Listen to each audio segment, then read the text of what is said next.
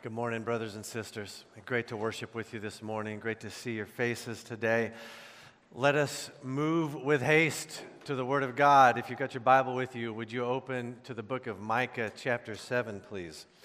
And if you don't have your Bible with you, maybe you're new with us, new to the Bible, let me encourage you to use one of those black pew Bibles, and I'll give you a shortcut. You'll find our passage on page 827 in that pew Bible. Micah chapter 7, verses 1 to 7 is where we're going to spend our time together this morning. What do you suppose a written job description for a prophet looks like? What would you expect to see among the bullet points on that job description? Must have wide eyes and bushy hair, maybe? It's bushy. Must predict the future.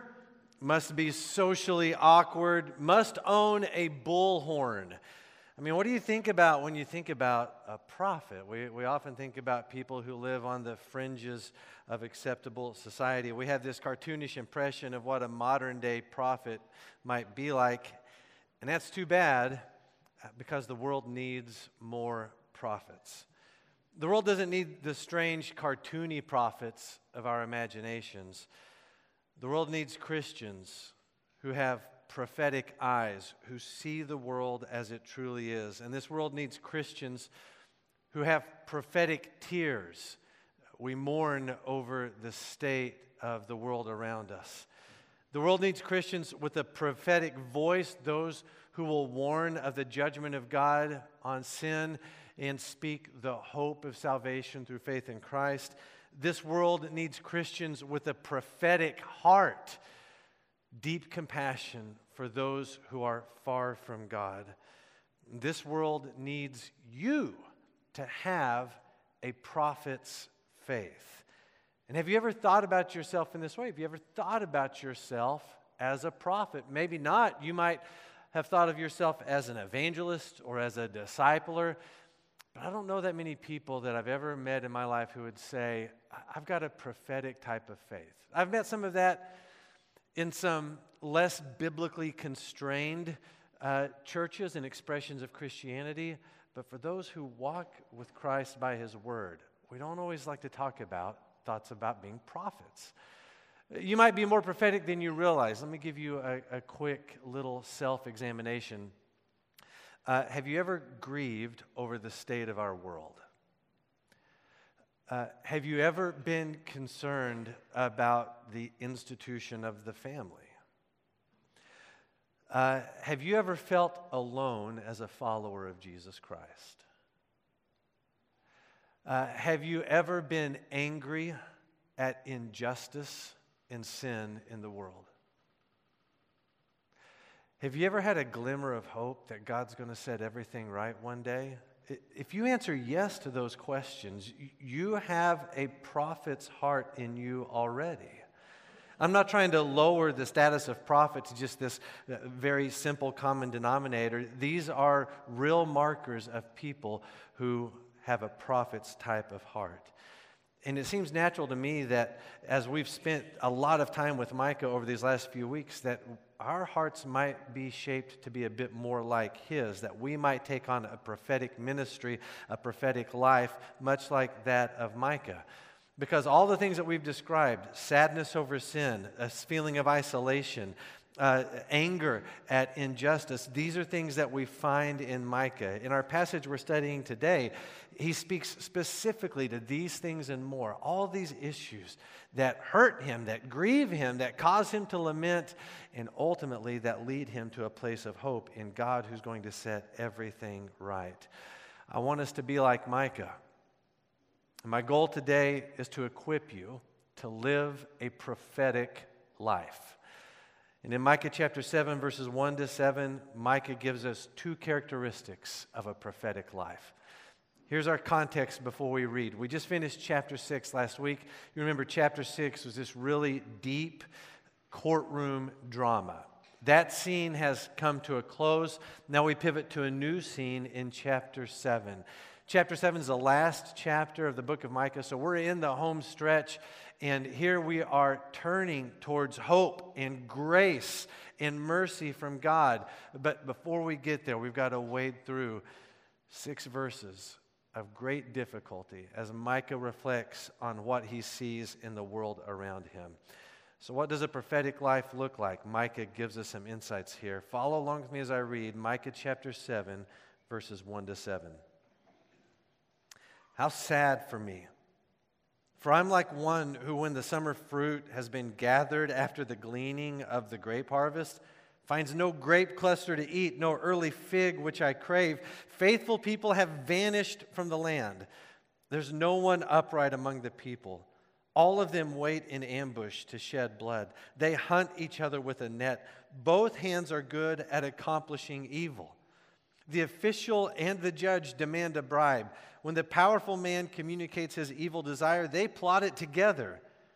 The best of them is like a briar. The most upright is worse than a hedge of thorns. The day of your watchmen, the day of your punishment is coming.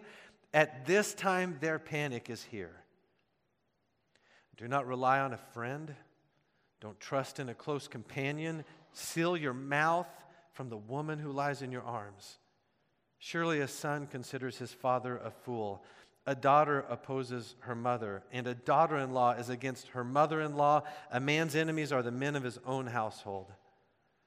But I will look to the Lord. I will wait for the God of my salvation. My God will hear me. This passage has a really helpful structure to it. I want you to see it because it shapes our study of the passage this morning. Verses 1 to 7 break down into 2 really clear paragraphs. You've got verses 1 to 4 are the first paragraph, 5 to 7 are the second paragraph. Those paragraphs both contain statements of the impact of sin. First is the impact of sin on society in verses 1 to 4, and then the impact of sin on the family in verses 5 and 6. Each of those 2 paragraphs ends with a statement of prophetic ministry or work or hope. And so verses 1 to 4, there's ruin in society, and that ends with a statement about the watchman. The day of your watchman is here. Watchman is a metaphorical description of prophets. So the day that the prophets have told you about is upon us. So end of verse 4, here's societal ruin. The day of the prophets is here.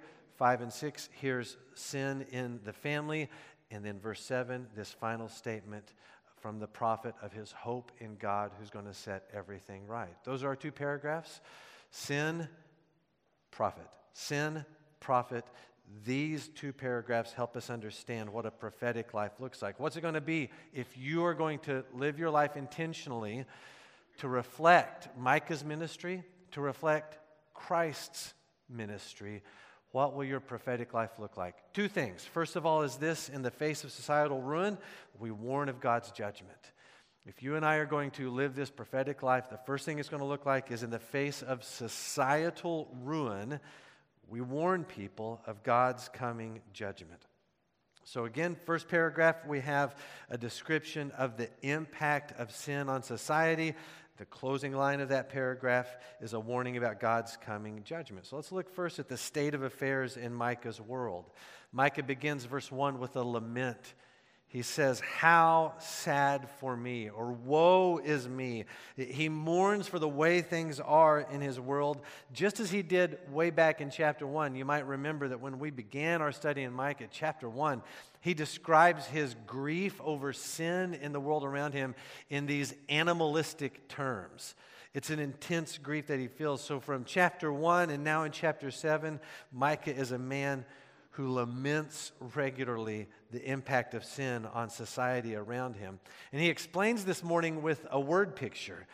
He says, "I'm like one who, when the summer fruit has been gathered after the gleaning of the grape harvest, finds no grape cluster to eat, no early fig which I crave." But Micah's issue here is not with missing fruit, right? That's not really what he's missing. What he's missing are righteous people, faithful people. And so he gives us this word picture to help us remember what it's like to crave something and for it to be missing. I'm a big fan of seasonal foods and flavors. You might be also. I love a good pumpkin spice latte. I don't care how basic it is. I love it in October. And Christmas time, I like peppermint flavored things. But number one on my list of seasonal foods, I love summer watermelon. That's what does it for me. And I don't know if you know how to eat your watermelon properly. It must be salted. Watermelon, don't ooh me. Look, take the seltzer water out of your own eye and then come talk to me. You salt the watermelon. If you want to kick it up levels unknown, then you get some tahini. It's a Latin spice flavoring. Tahini your watermelon. Oh man, it'll set you free. It's fantastic. And so, can you imagine a hot summer day, and you're ready for something refreshing? It's the season for watermelon, and you go to the market, you go to the store. There's none to be found. There's an abundance of cantaloupes, but who wants to eat cantaloupe out of a fruit salad? Who wants that? We want watermelon. And so Micah tries to help us understand this, what it's like to have this craving that's not satisfied. Micah craves righteous people. He says faithful people are missing from the land. That word faithful in verse 2, it's the same word used in Micah 6:8. Love faithfulness or love mercy. What does God require of you? Act justly, love faithfulness. That faithfulness word, he's missing faithful people from the land. They're nowhere to be found. He has this craving and it just can't be satisfied. Micah says there's no one upright among the people. All of them wait in ambush to shed blood. They hunt each other with a net. So he describes people whose sin is intentional. It's violent. It's treacherous. There's a bit of hyperbole here for sure. Micah is not saying that he alone is the last remaining covenant faithful believer with the Lord. There are others around him. And you have to remember that he's not even the only prophet on the scene at this time. Isaiah is his contemporary. Isaiah is located in the capital city in Jerusalem. Micah is out in a more rural area. So he's not saying he's the last one standing, but he's saying it's so few, he feels so isolated, so alone. Rather than being surrounded by people who love the Lord, he's surrounded by people who love sin, who love violence. He describes it more intensely in verses 3 and 4. He says, both hands are good at accomplishing evil. The official and the judge demand a bribe. When a powerful man communicates his evil desire, they plot it together. The best of them is like a briar. The most upright is worse than a hedge of thorns. Both hands are good at accomplishing evil. If you have a different translation, it might say both hands are equally skilled at doing evil. This communicates the eagerness with which they pursue sin and they plot their schemes for their own profit. They are ambidextrous in their sinful accomplishments. Powerful people coordinate together to commit this evil, and the best among them is like a hedge of thorns. In other words, they will rip you to shreds. Now, nothing that Micah has described in this passage was theoretical in his world. None of it's theoretical in our world either. It's as if Micah's describing the place we live. We have so many reasons to lament just like Micah. Look, we can't say, we have an advantage. We can't say all righteous people have vanished from the land, because even on this very day, we're surrounded by brothers and sisters who are gathering in the name of Jesus Christ. One, we have each other.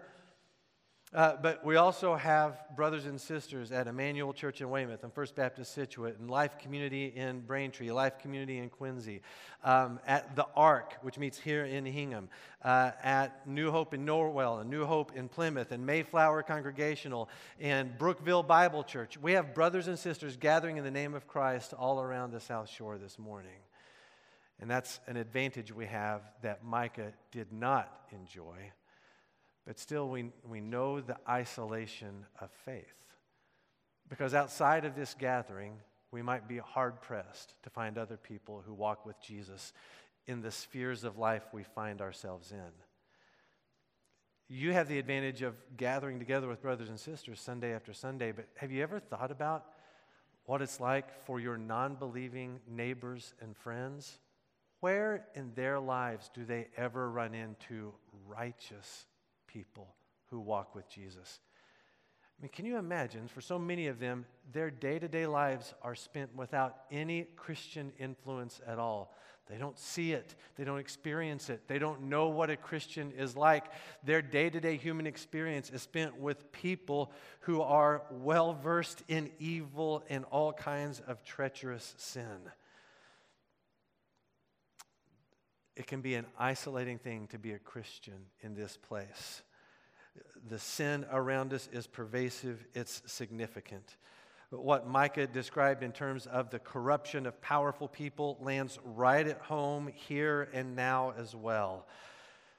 We may have to look hard to find other people who walk in righteousness. We don't have to look hard to find leaders in every sector of life whose hands are equally skilled at doing evil.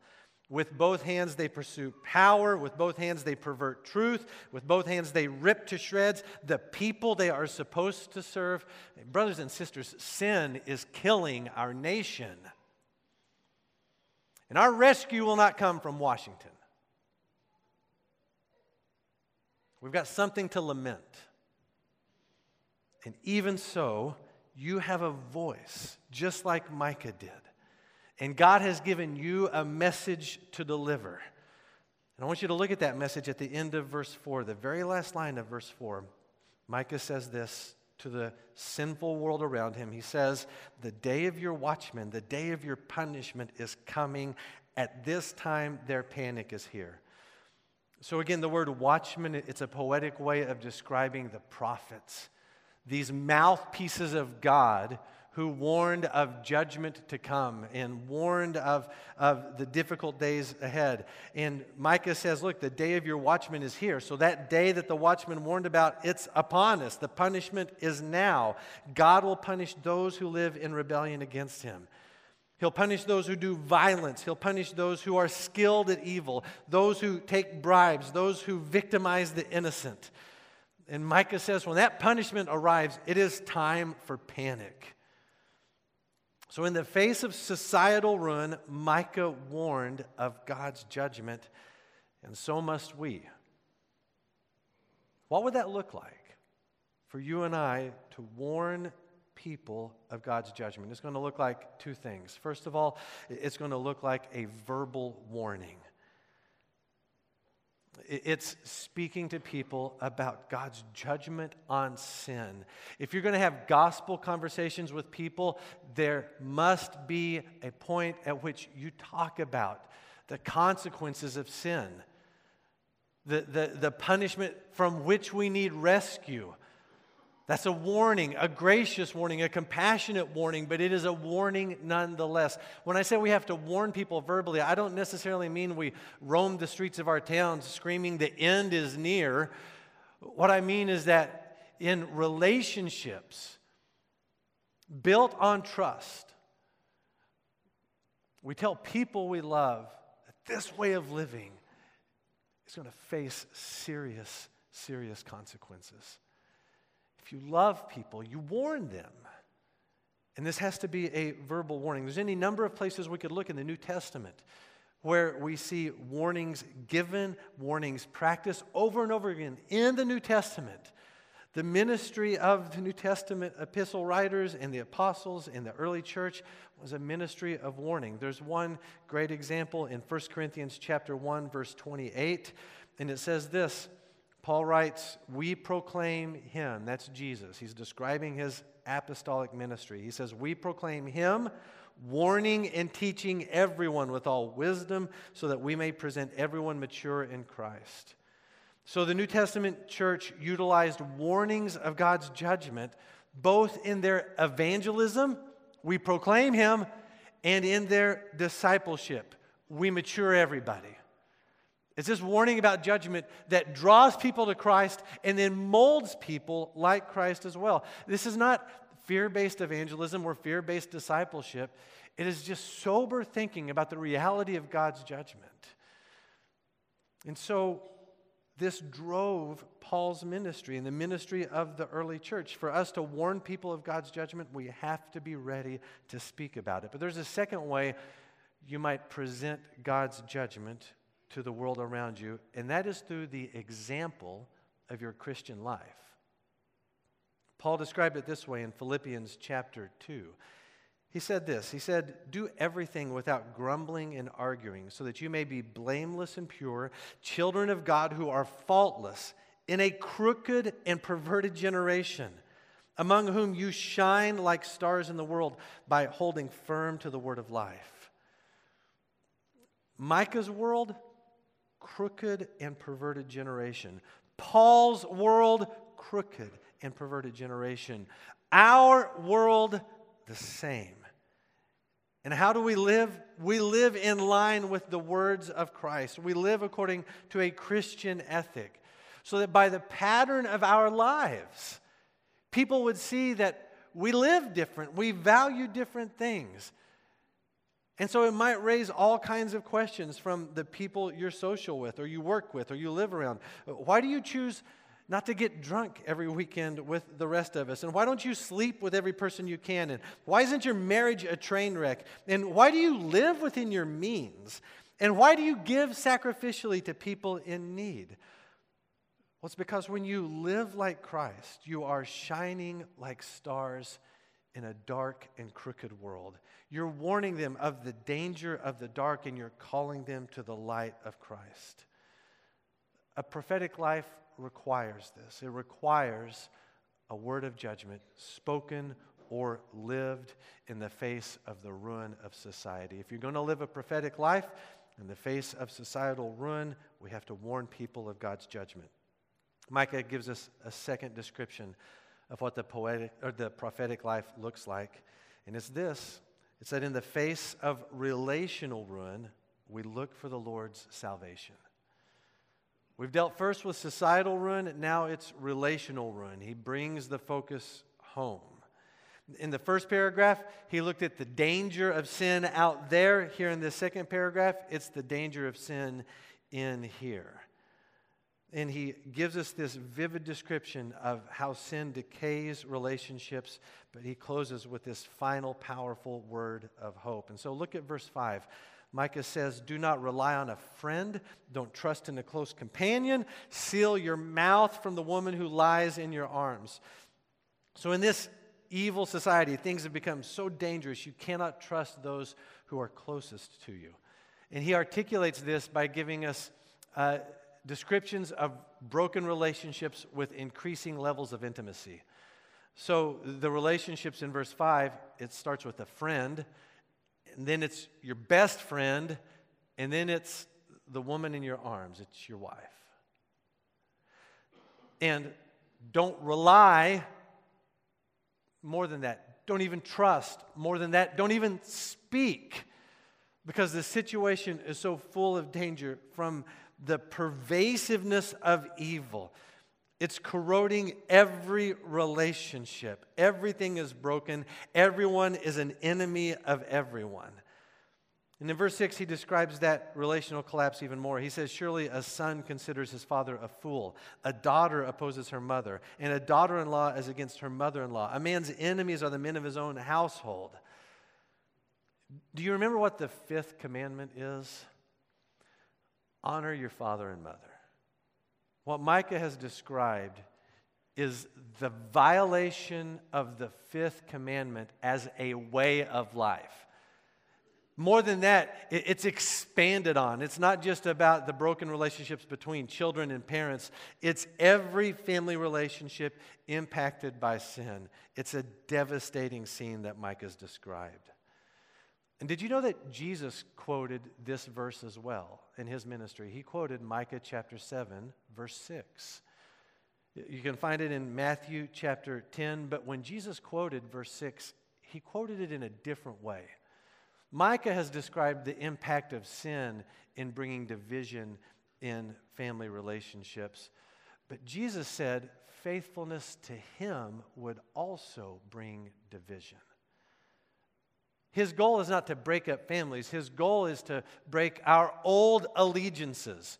You cannot treat your spouse or your kids as your God and expect God to be okay with it.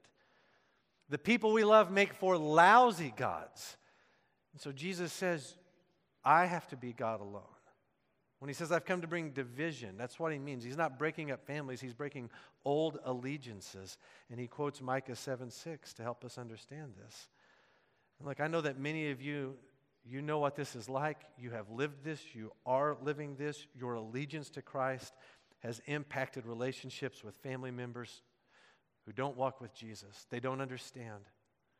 And you do well to love them and to be compassionate and to be patient and take a long walk to the cross with them.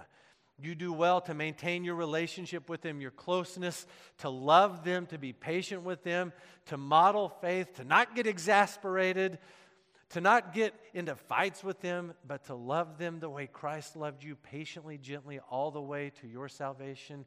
You do well as you follow Christ to love your family supremely. Now, even though sin has impacted our homes in devastating ways, you have a voice just like Micah did. And God has given you a message to deliver. And I want you to look at that verse, or that message in verse 7. Micah says, but I will look to the Lord. I will wait for the God of my salvation. My God will hear me.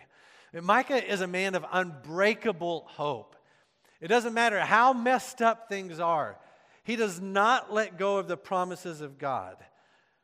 Micah says, but I will look to the Lord. The but I that starts at verse 7 is emphatic. His trust in the Lord doesn't depend on what anyone else is doing. It doesn't depend on the circumstances around him. His focus is on God. He will be God's man through and through, no matter the situation. He says, but I will look to the Lord. So the source of Micah's hope is God and no one else. What if this line said, but I will look to the king? Well, that's a hopeless statement.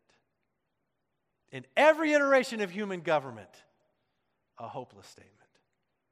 What if he said, I'll look at the man in the mirror? What a hopeless way to fix your hair in the morning.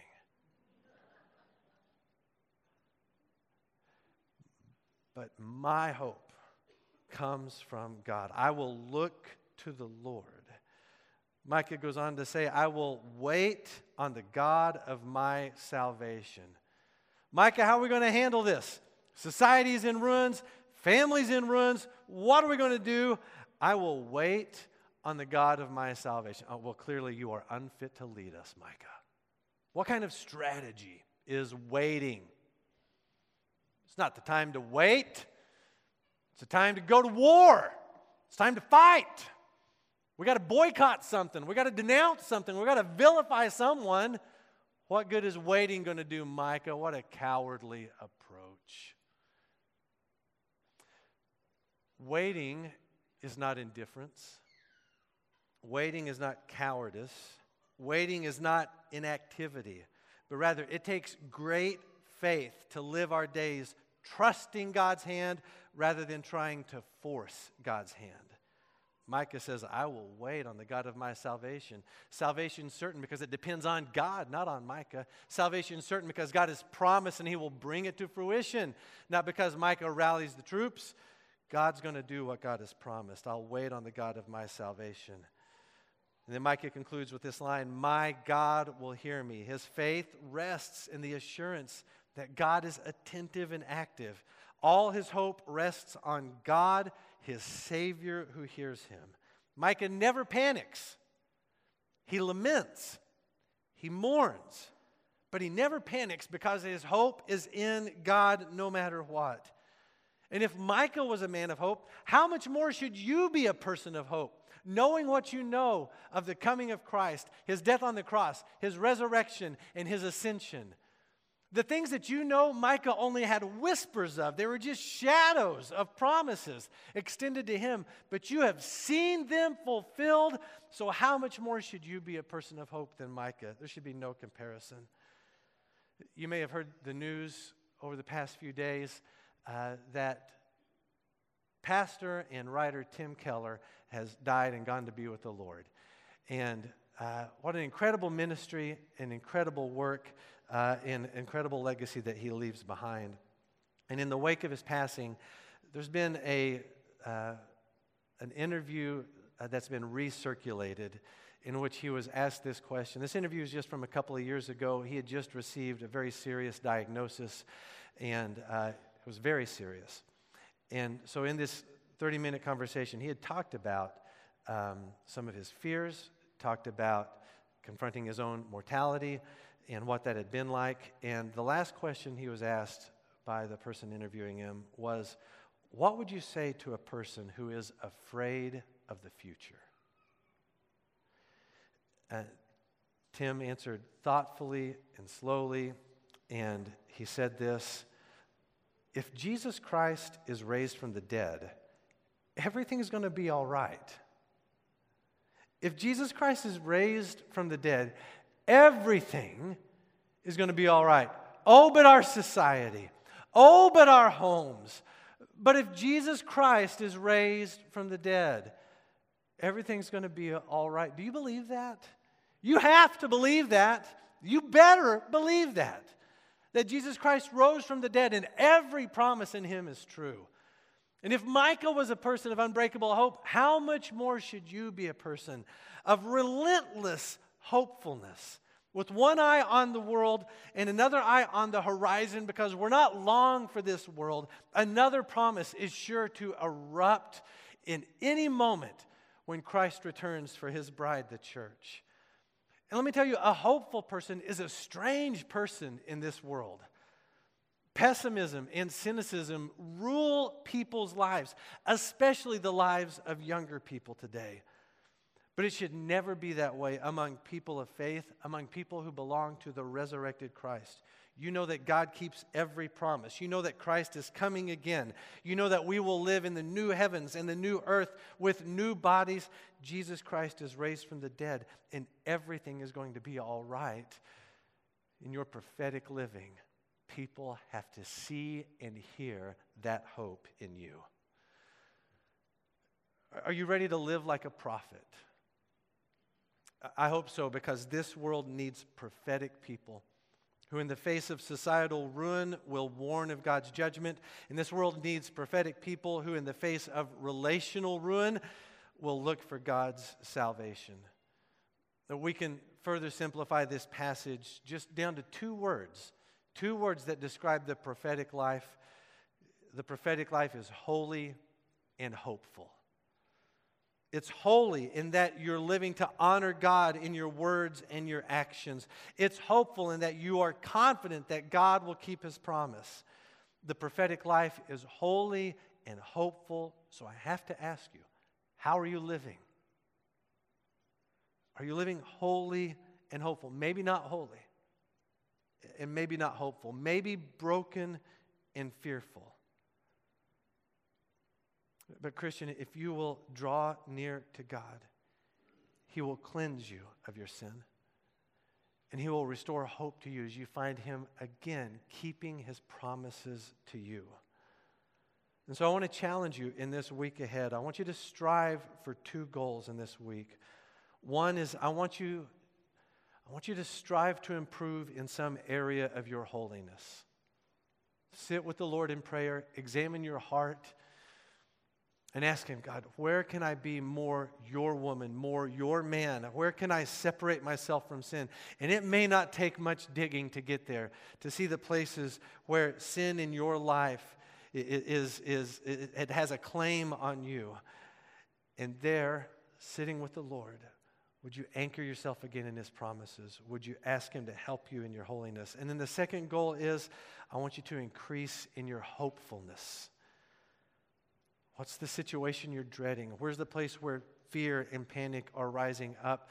Let the promises of God feed your confidence and strengthen your hope in him. Holiness will require repentance, and the good news is that both of God's hands are equally skilled at forgiveness. And hopefulness will require faith. The good news is that both of God's hands are equally skilled at encouragement. Both of his hands are equally skilled at showing mercy. His hands are skilled at loving the loveless. at administering justice, at lifting the broken, at comforting the mourning, at welcoming you home. Likewise, both of his hands are equally skilled at crushing evil, at judging the judges, at humbling the prideful, at defeating Satan. He promised his people he would never forget them in Isaiah chapter 49, saying, "See, I've engraved your names on the palms of my hands." And so, brothers and sisters, let holiness and hope characterize us as we hold out the light of Christ in this dark and crooked world. The world needs prophets. It needs you, holy and hopeful. What if you're not a follower of Jesus Christ? A lot of what Micah's talked about this morning might resonate with you. Have you ever looked at the world and just realized, man, there's something broken here? Well, yeah, you're seeing it right. You're feeling right that this world is broken. This is not the way that our God, the creator of all things, intended for stuff to be. Yeah, things are broken, but here's the harder realization. If the world I live in is broken and I'm a part of this world, I'm broken. I'm not just a victim of brokenness. I contribute to the brokenness. That's what you have to understand about Micah's message. That's what you have to hear about Jesus' message as well. We are the broken ones. Every one of us broken by sin. Every one of us, our relationship with God broken. It's a horrible thing for a child's relationship with a parent to be broken. It's a whole nother thing for the created to have a broken relationship with their creator. And yet that's the reality of your sin, of all of our sin. It breaks our relationship with God. But here's how good God is. Here's how loving and compassionate He is. He knew who we would be. He knew what our brokenness would do to us and our inability to fix it. A broken person can't fix their broken selves any more than a broken car can fix itself or a broken phone can fix itself. Broken things don't fix what's broken, but rather your Creator, your God who knows you and loves you, made a way for you. He's going to judge your sin, but He's made another way for that sin to be judged. So God the Father sent God the Son. This is Jesus Christ, who is fully God and fully man. And He is God's one and only perfect sacrifice for your sin because He had no sin. He never sinned. Never broken. Nothing in His life that's broken or human or messed up like we are, but rather a life of sinless perfection. And that's what qualifies Him as God with flesh on to be the one and only sacrifice for your sin. And so He died as if He committed every one of your sins. He died for your sin, took God's judgment at the cross. Both of His hands pierced on the cross for your sin. He died. 3 days later, He rose from the dead. And if Jesus really rose from the dead, everything's going to be all right. His promise to you is that if you will turn to Him, trust Him, He'll save you. He'll rescue you from your sin. And that's the invitation to you today. And maybe you're not ready for that. Maybe this is a new concept for you and you need more conversation. Then let's have that conversation today, soon. Or maybe now is the day and this is the time and you're tired of running and you're tired of brokenness and you're ready to be whole and you're ready to be healed. This is the time to call on Jesus to save you. And when you do, Micah's testimony will become your testimony. His last line was, "My God will hear me." Your line will be, "My God has heard me." Let this be the day of salvation for you. Would you pray with me, please? Father, thank you for your love to us.